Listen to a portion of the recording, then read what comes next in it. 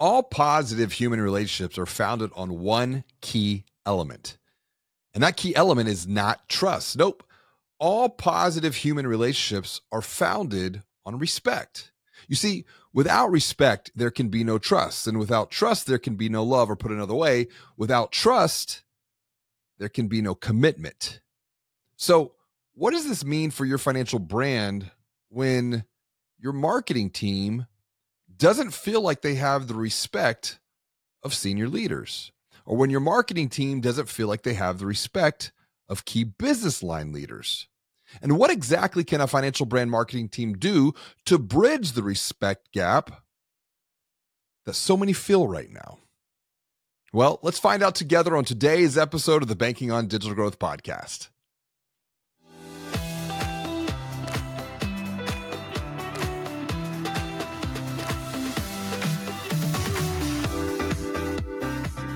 Greetings and hello. My name is James Robert Lay, and I'd like to welcome you to another episode of the Banking on Digital Growth podcast. Today's episode is part of the Real Solutions series, and joining me for today's conversation is Martha Bartlett Pyland. Martha is the founder and CEO of Banktastic, and together we're going to talk through how to transform a real obstacle that is impacting so many financial brand marketing teams right now into a real growth opportunity. Welcome to the show, Martha. It is always good to share time with you. Thank you, James Robert. I'm glad to be here. Absolutely. And before we get into solving a real solution together for a real problem that you're seeing from your point of view, what is positive right now in your world? Personally, professionally, it's your pick to get started. What's positive is I have been working on and achieving saying no sometimes, or saying not yet. And by doing that, it's helping me create some space in both my personal life and my business life to focus where I need to, and not get spread too thin and not get stressed out about not doing a great job at everything I want to do. You know, this is a theme that I'm seeing from a couple of other leaders, and we've talked about this on the podcast recently as well. What is driving that thinking for you going forward? What's the deeper meaning behind the meaning for you here? The deeper meaning is trying to really achieve excellence in the things that I do and that my company does. And so again, getting spread too thin dilutes your ability, or it becomes exhausting and it's really hard to maintain energy and creativity when you're just worn out. Yeah. Focus on the few things that matter most that will create the greatest value going forward. And, you know, I think a lot of times it's easy. We want to add stuff. It's much harder to let go of the things that got us to where we're at. We're undergoing the same type of an experience here.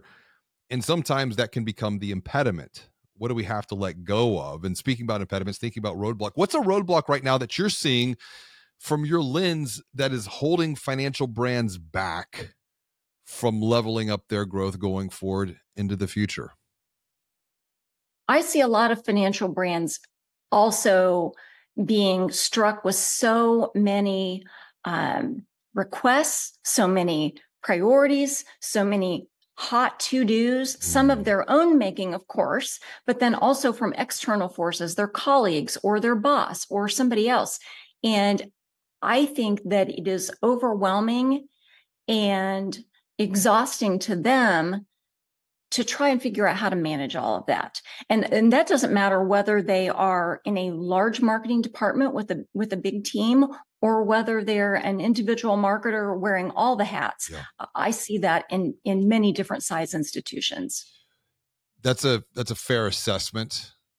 Common pattern that we see here as well, even a common complaint that I would say is taking a very emotional toll.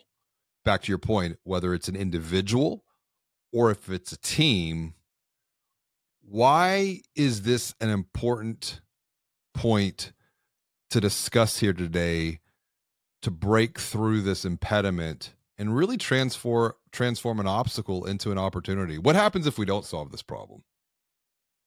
If we don't solve this problem, we're just not effective and we burn out. Mm, And ultimately, we don't bring the value to our customers or our colleagues that we want to bring to them yeah. because there's just not enough of us to go around, or there's not our best thinking.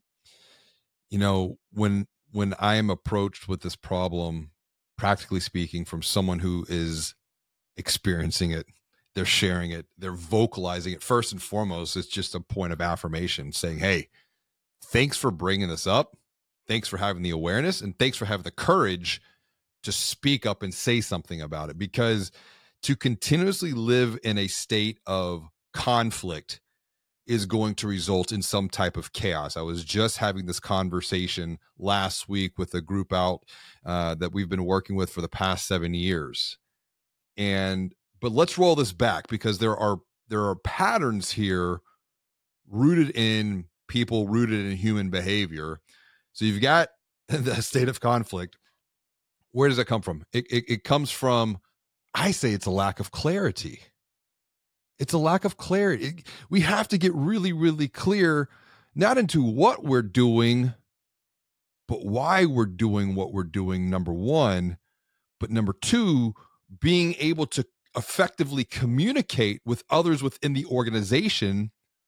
Why is marketing doing what they're doing? So give a diagnosis to this. Marketing has a marketing problem internally. I think sometimes marketing does have an internal marketing problem. That's well said. Something that I do see from some of my bank marketing friends, credit union marketing friends, they say is, how do I prove my value? Or people don't understand what marketing is. They just think we're the ones who set up events and bring cookies and punch. And that's unfortunate.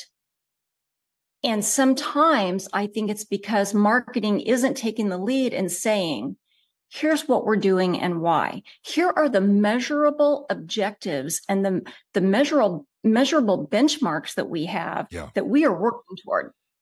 And, that's the language of the C-suite. That's the language of the most strategic committees in the institution is, what are we doing and why, and how are we proving that return on our investment? And marketing, I think, sometimes does not do a good enough job speaking that language to their peers.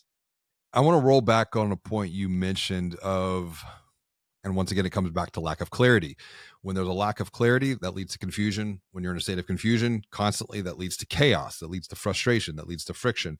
Let's come back to the point of clarity, into communicating, or effectively communicating, why marketing exists, because it's a matter of perspective. The C-suite sees marketing as events, cookies, crayons, etc. Marketing is saying, no, we create all of this additional value, but we haven't been able to effectively communicate it up to this point. I like the idea of value and value creation. Let's come back to the point of events. So we go out to an event, and what do? We go out and we increase awareness, we generate demand, we drive leads, and they might be top of funnel, maybe even middle of the funnel leads for that matter. The question is what is the value of that lead worth? And so let's play a hypothetical game here, Martha. Let's just say, and this comes from some of the market research that we've done, let's say the average lifetime value of a consumer account is $1,500. I'm going to submit for today, I could either round up or round down. I'm going to play the conservative role and say it's $1,000 just to make my math very easy. So I go out to an event, and let's say I get 150 contacts out at that event. Well, at the average lifetime value of a new account holder is $1,000, 150 new accounts. Well, that's $150,000 of potential value that we've created from a single event. We didn't talk about the tactics. We didn't talk about what we did, but we're now talking in dollars and cents bottom line to the C-suite. How does that translate, or how does that change the narrative? Because a lot of this is narrative. It's controlling the message. How does that change the communication here of effectively communicating value? It does two things, because first off, it gives the C-suite a big picture of what opportunity this generated that marketing did. So it's this big picture of opportunity. But then it also gives marketing and C-suite the chance to have a conversation about how do we fully take advantage of this opportunity we just created. It's not just marketing. It might also be what's happening in a branch, what's happening in our digital branch, what's happening with operations and other people within the bank and the bank's business lines to help convert this opportunity into a real customer or member. Absolutely. Marketing can't do it all. So that's a great way to have that conversation about how else do we really take this investment to the optimum conclusion. I like it's the realization of it. It's like, I think of another organization that we have advised and have coached over the years. They have optimized their digital experiences. They are now effectively proving that their marketing efforts are influencing tens, if not hundreds of millions of dollars in value for loans and deposits. But then they get a little frustrated because they know that they're not the only ones responsible for seeing that all the way through the pipeline to close and to funding. And that is where the internal collaboration comes back into play, which really brings this conversation full circle to close that knowledge gap, to increase the clarity of those in the C-suite. It comes down to not just communication, but I also say education, to help reframe the role of marketing to begin with in the first place, that it's not just cookies, it's not just crayons, it's not just events. It is a strategic growth engine that can pay dividends for years to come. It's almost like what is being created today in regards to value was based upon marketing work that was done 6, 9, 12 plus months ago. The work that we're doing today can create even more value 3, 6, 9, 12 plus months going forward into the future.